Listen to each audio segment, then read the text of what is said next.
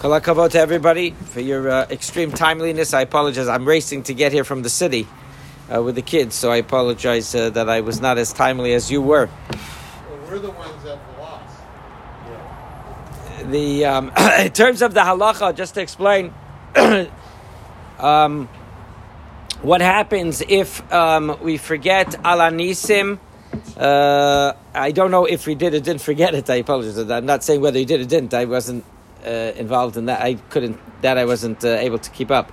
But in terms of what to do, if a person finished, if you're before the bracha of Toshimcha, of that blessing of ala nisim, you just go back and you say it and you go forward.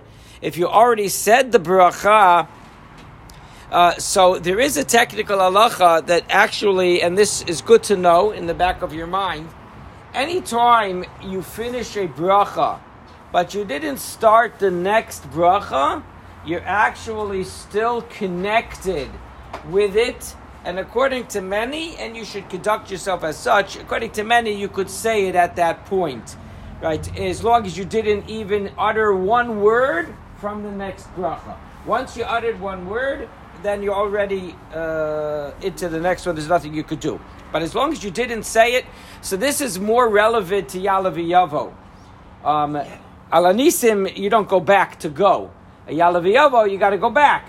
So many times what happens is you say Baruch Atah Hashem Amachazeh Shechinasei L'Tzion, and then you say and then sometimes an expletive, hopefully not in the middle of davening, but right. We had an application came in today for kashrut. So one of the first things I always do whenever we have to assess a place is I go to the website of the place. You want to learn a little bit about the place, right? So we pull up the website, right? It says, our products have no SH, you know what the last two letters are. I said, Yosef, he works with me in the office. I said, Yosef, I'm not sure this is the place that we want. Right? I said, let's assess this more carefully.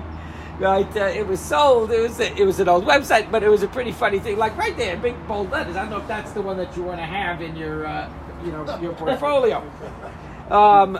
So if you say davening, if you say Ya'aleh V'yavo, I'm sorry, when you finish Amachazeh Shechinasei L'Tzion and you remember you forgot Ya'aleh V'yavo, you say Ya'aleh V'yavo right there.